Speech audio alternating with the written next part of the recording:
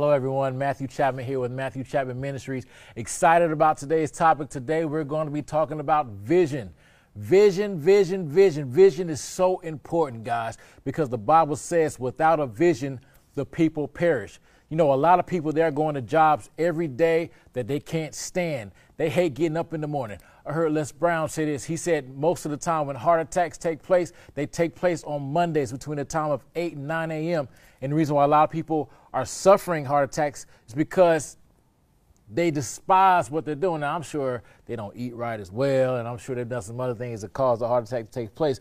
But his point was a lot of people, they so dislike what they're doing that is causing them pain. It's causing their bodies to react. You know, a lot of times people are experiencing illnesses because of what's going on the inside. And so without a vision, you're going to perish, my friend. And I know that God has a plan for your life. I know God is excited about what he has planned for you.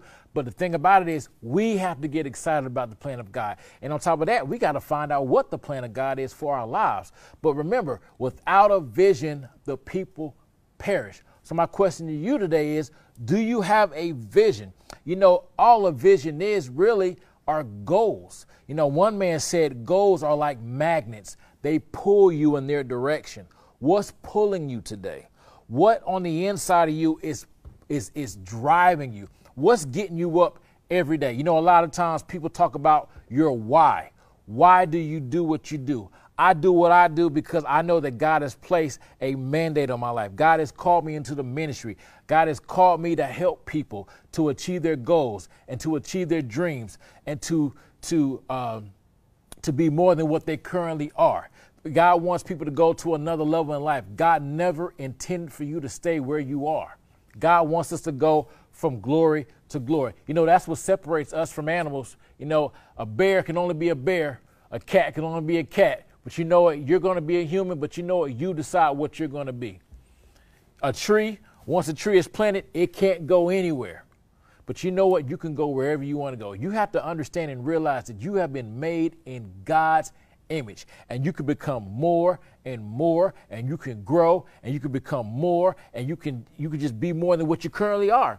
But so many times people settle and they just stop growing. They get a job, and then once they get that job, they just go to the job, they work a 9 to 5 or whatever the hours may be, and then they come home, they watch television, they get something to eat, they go to bed, and then they repeat it day after day after day. And then you know what happens? People start living for the weekend. You understand? They hate Mondays, you know, but I like Eric Thomas. I like the name of his program. He says, thank God it's Monday. Why? Because every day is a great day. He's thanking God for every day that he's alive. Because you know what? Every day that you're alive, your life can get better. Every day that you're alive, things can get better. Your health can improve. Your finances can improve. Opportunities can come your way. You know, if you look in the Bible in the Old Testament, the Israelites, they were in bondage. They were slaves. And then after that last plague, one day they were slaves, the next day they were free. And you know what? God can turn your situation around in 24 hours. God doesn't need 10 years. He doesn't need 15 years. God just simply needs your faith. And so what we're going to be talking about, we're going to be talking about vision. And we're going to talk about how we can make your vision become a reality, because God wants all of us to walk in the things that he has preordained for us to walk in. So let's start off by looking at Habakkuk chapter 2. And we're going to start with verse 2. And the Bible says, and the Lord answered me and said, write the vision and make it plain upon tables, that he may run that read it. For the vision is yet for an appointed time. Your vision is for an appointed time. The Bible says in Ecclesiastes, for everything under the sun, there is a time. There is a time for everything under the sun. And it talks about a time to live, and a time to die, a time to laugh, a time to cry, and things of that nature. But there is a time, there's a season for everything. And there is a season for your dreams to become a reality. But anyway, it says, for the vision is yet for an appointed time. At the end it shall speak and not lie. Though it tarry, you got to wait for it, because it will surely come. It will not tarry.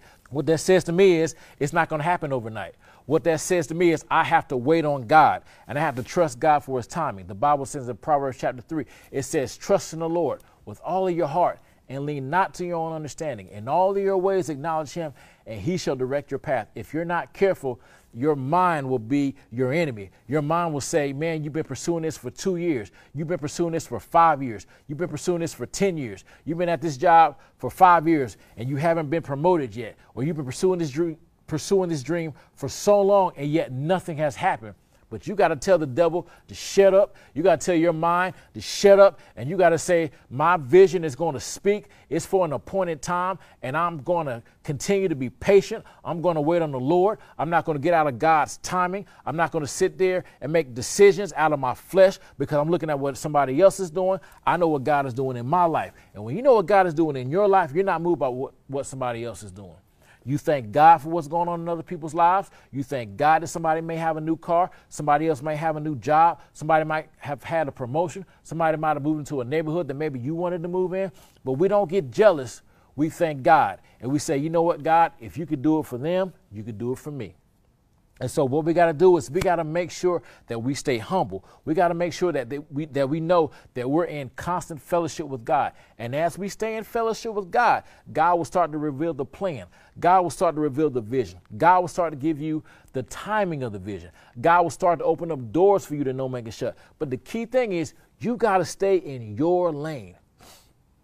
You can't be moved by what's going on in somebody else's life because let me tell you something, ladies and gentlemen. You don't know what they're doing. You don't know how they got what they got. You don't know, man, if they had to steal from Peter to pay Paul. You don't know if they're living from paycheck to paycheck. You don't know if they're one paycheck away from being broke. You don't know how they're doing what they're doing. So the only thing you got to do is stay focused on your relationship with God and thank God for whatever's going on in somebody else's life and trust that you're on the right path. The Bible says that the path of the just is as a shining light. It grows brighter and brighter. And my friend, when you stay with God, you're going to go from glory to glory. Your life is going to get better, but you have to make sure that you keep your eyes on God. Now, 4 things I want you to know about writing the vision, because the Bible says in verse 2, you got to write the vision. All right. So the first thing you want to do is you want to make sure that you write the vision, because when you write the vision, you're focusing on the unseen. The Bible says in 1 Corinthians, or rather 2 Corinthians chapter 3 or 4, I forgot the specific chapter, but it says, we look not at the things which are seen, but we look at the things which are unseen. For the things which are seen are temporary, but the things that are unseen, they are eternal. And then later on in that chapter, or matter of fact, in the next chapter, it says, for we walk by faith and not by sight. When you're writing your vision down, you're writing down the unseen. You know, when you listen to certain motivational speakers and you listen to people who try to inspire you and motivate you, they talk about having a vision board. They talk about having a vision wall. Why do they tell you to have a vision board? Why do they tell you to have a vision wall? They tell you that so that your attention can be on where you're headed and not where you are. See, we have to make sure that we're not caught up in where we currently are, because where you currently are is temporary. Is subject to change. So what I do is I keep the vision in front of me. I look at the car that I'm eventually going to drive, the house that I'm going to eventually live in, the neighborhood I'm going to eventually live in, maybe the plane that I'm going to eventually be flying in. You have to have a vision for your life. You have to, if you can't see it in your mind, you have to place pictures. And every day when you look at those pictures, you speak to them. And you say, in the name of Jesus, I'm driving this. In the name of Jesus, I'm living here. In the name of Jesus, I'm preaching here. In the name of Jesus, and whatever it is, the vision, the goal, you have to speak it. But you write it first.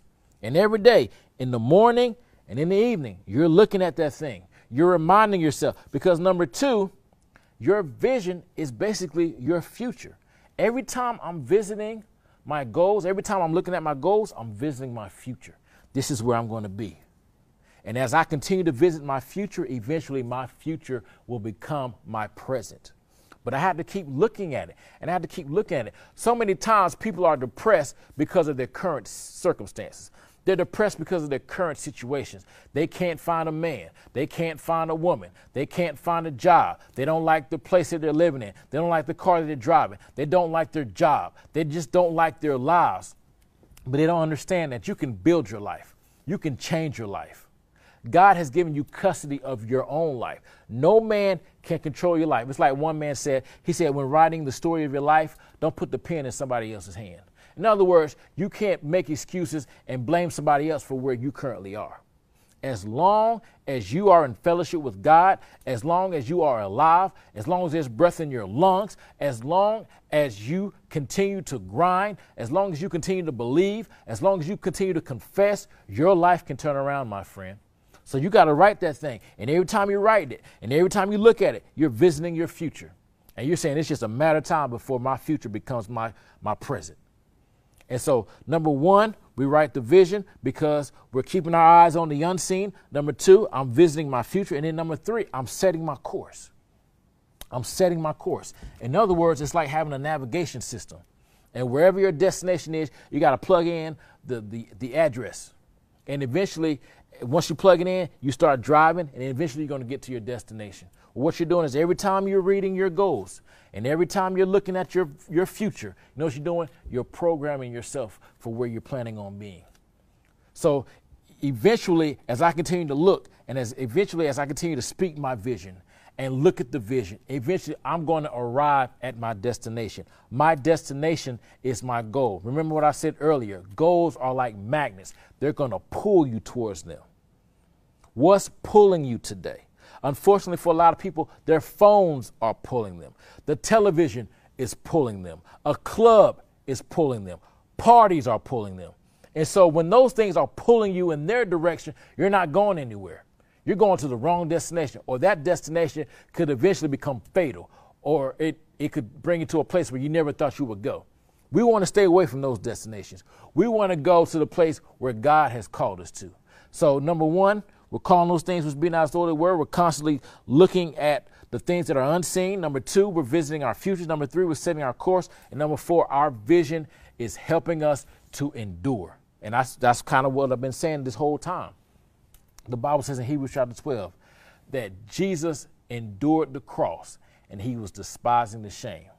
What caused Jesus to endure that cross? The joy that was set before him, the joy of seeing me become a child of the Most High God, the joy of seeing you becoming born again, the joy of seeing me being filled with the Holy Ghost, the joy of seeing me having my fellowship restored with him, the joy of me being able to be in the presence of God free from a sin consciousness, the joy of seeing me become the righteousness of God, the joy of seeing me being healed and whole in my physical body, the joy of seeing me well, the joy of seeing me prosperous in my finances, being able to be a blessing to other people. That was the joy. That's why Jesus endured that cross. That's why he hung on that cross. He hung on that cross because he had a vision of the Father having his man back, because man had died spiritually because of what Adam did in the garden. So because of what Adam did in the garden, man was separated from God. God wanted his man back, and Jesus said, you know what, God, I will go to the earth and I will die on behalf of man. I will take sin in my spirit and in my body. I will take all that on for man. Man will be able to take my righteousness and I will take their sin. That's what Jesus did. So for the joy that was set before him, he endured. So you know what? When you have a vision and when you have a goal, you will endure the times where it seems like you run out of money. You will endure the time where it seems like you have more months than money. You will endure the times where you got to eat McDonald's when you'd rather go to a restaurant and sit down and eat. You will endure those times where you're tired. You will endure those times where it seems like I'm doing what I know to do and it seems like nothing is happening. The Bible says, don't be weary in well doing, for in due season you shall reap if you faint not. If you are on the road that you believe God would have you on, you got to stay patient, my friend. You got to continue to grind. You got to continue you have to make sure that you stay focused, and you have to make sure that you keep your eyes on the unseen, because what you see is temporary. Your being broke is temporary. You're living from check to check is temporary. You're being on pain medicine and your time, taking medication on a day-to-day basis, that's temporary. Arguing with your spouse on a day-to-day basis, not getting along with your children, not liking your job, all that is temporary. But that vision that you're writing every day, if you stick with it, eventually it will become a reality. So I want to encourage you today, keep focused, stay focused. Don't be moved by what you see. Don't be moved by what you feel. Don't be moved by what you hear. Because if you continue to work, if you continue to focus on your goals, if you continue to stay with God, it's just a matter of time before your life gets better. Because remember, God takes us from glory to glory. God bless you. I look forward to the next time. Have a good one.